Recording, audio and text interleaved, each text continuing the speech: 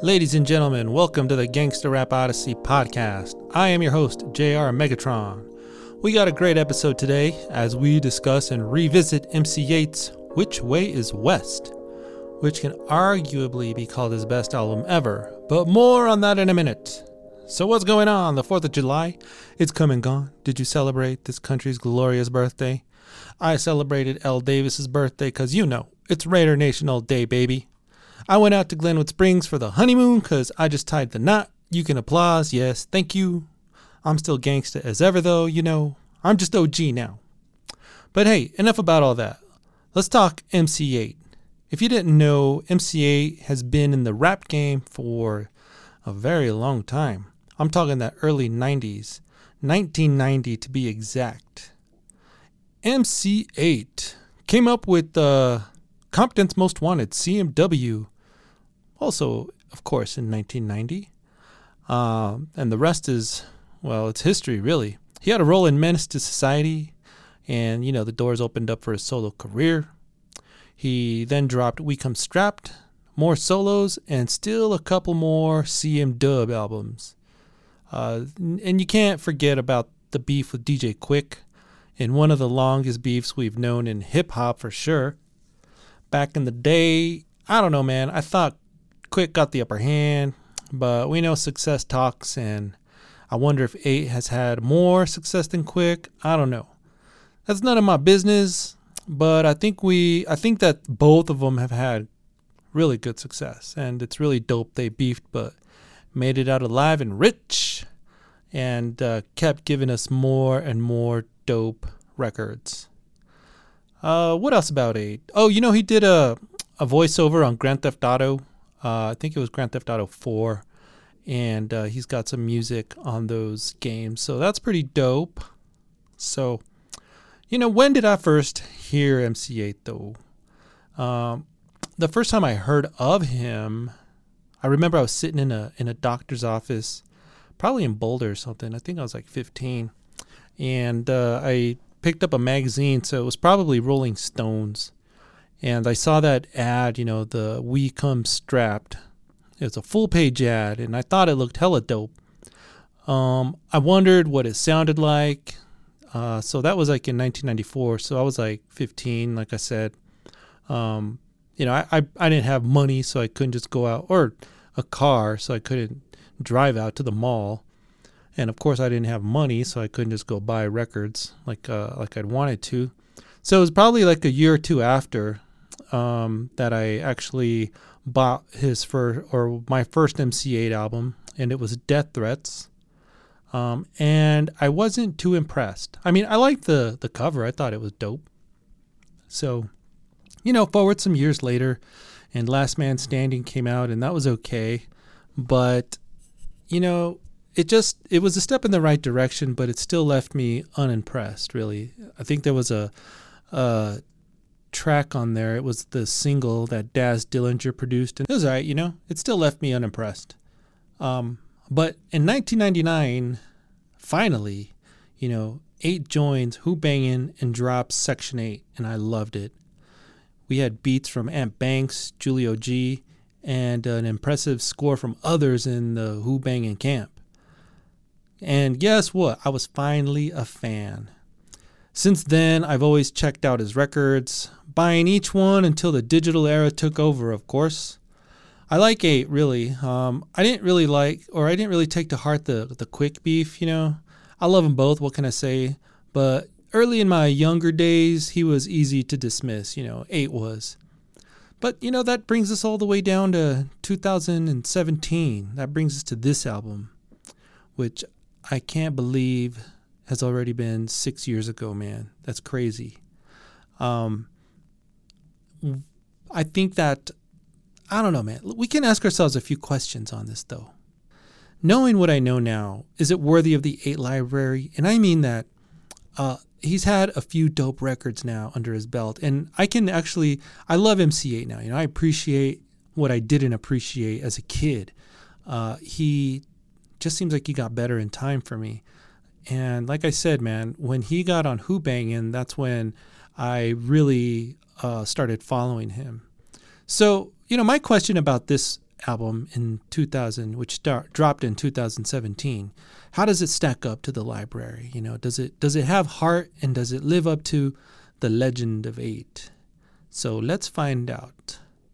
But before we dive in, let's judge the book by its cover. I think it's a real clean cover. If you haven't seen it, look at the podcast graphic, and of course you can just Google "Which Way is West" MC8. I like the simplicity. It's classy. It's not ridiculous. It doesn't look ghetto or cheap. It doesn't. There's featured artists on this CD, but you don't see like what we would have had, like a sticker with all the names on there and all that.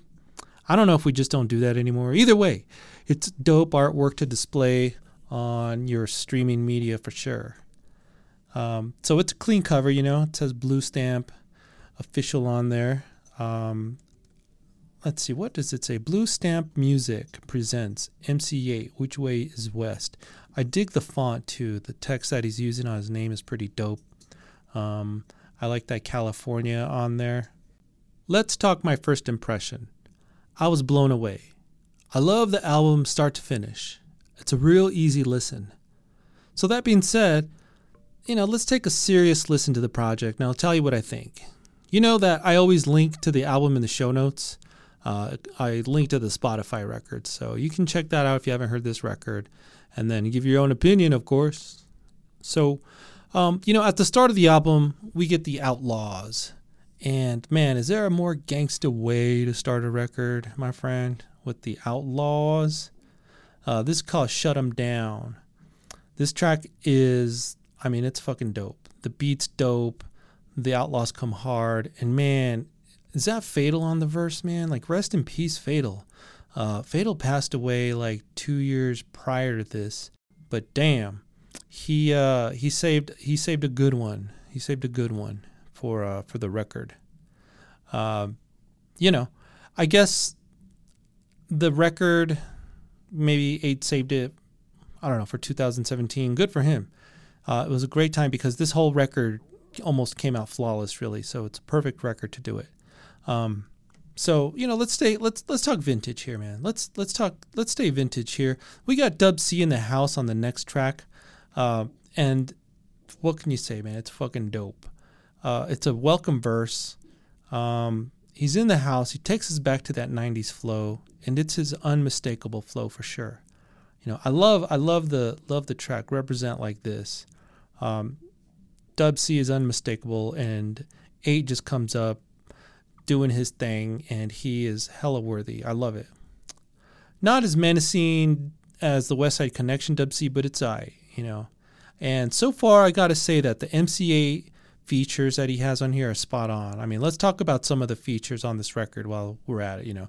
Lady of Rage, Corrupt, Exhibit, Big Mike, Be Real, and Bumpy Knuckles.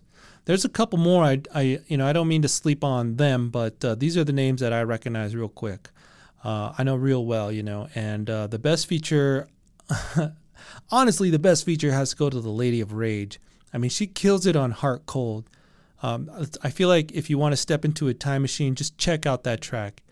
Even with such a small discography to back her up, I think she's the queen bee of the West. She comes off with the Gia at the end of a verse, and man, how fucking dope is that?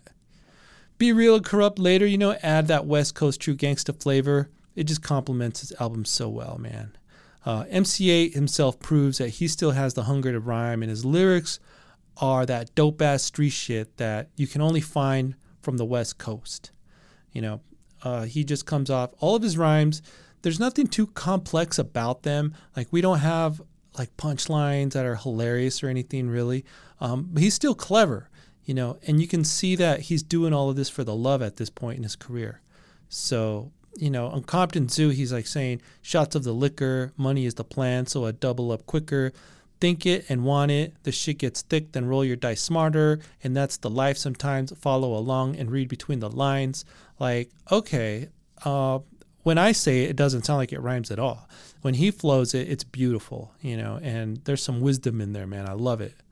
So the flow on the record is real nice. It's like fine wine, man. Like, EIHT's just aging awesomely. And I know this was 6 years ago, But I just heard his latest record, and I love it, man. The guy is doing it, man. Most of the beats on here are handled by Frank Sinatra, but probably overseen by DJ Premier. He's got a few tracks on here.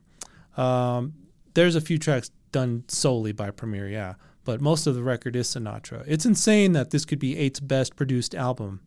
I mean, the beats come off hard, smooth, and just, they're just dope. They're just with what EIHT needs and who he is. He's not this crazy-ass menace, but he's like this original gangster dropping memories from the hood, wisdom, things that you would expect a mature guy to be doing, saying. So I love it, man. I love the personality, the legend that is MC8 now. Like one of the last OGs left, you could say. The best tracks for me are Gangsta Gangsta, Shut 'Em Down, Compton Zoo, and Heart Cold. In no particular order. And after listening to the project, this record, I would give it like an 8.5. I think there's a few filler tracks, but that's all subjective to me. I don't know. What do you guys think, man? Let's answer some of these questions, though, that we had in the beginning. Does the album have heart? Yeah, it does, man. It's 6 years later, and I'm still hyped as hell when I hear this work of art, man. It's a work of art. It lives up and actually elevates the legend of EIHT. And that's saying something, man, because he's got a history. The guy is like fucking the Mount Rushmore of Compton. This is even a couple decades after EIHT might have hit his peak, at least numbers-wise, Billboard-wise and whatnot. And he's got nothing much to prove anymore, This is all love, and you can hear it all over the record. So, my question for you, ladies and gents, is where do you think this ranks in EIHT's albums? Do you think this is his top tier, mid, low? Let me know your opinion. I give it an 8.5 out of 10. So if you haven't heard this record, man, go check it out. It's dope. And of course, you might check out a lot of EIHT's other records, but he's got several. You could say so many, but it's not like overbearing. But still, you might have skipped over this one for some reason. Go look it up, check it out. You won't regret it. This could be MC8's best record.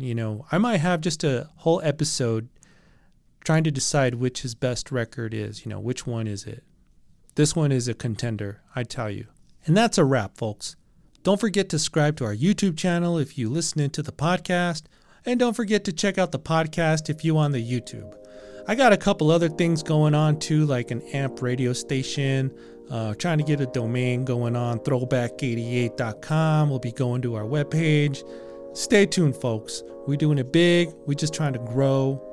We humble, though. We humble. We staying humble. I'm doing it for the love, just like MC8's doing this shit for the love, obviously. And what can you do, man? I love this gangsta shit. We'll see you next time. Peace out.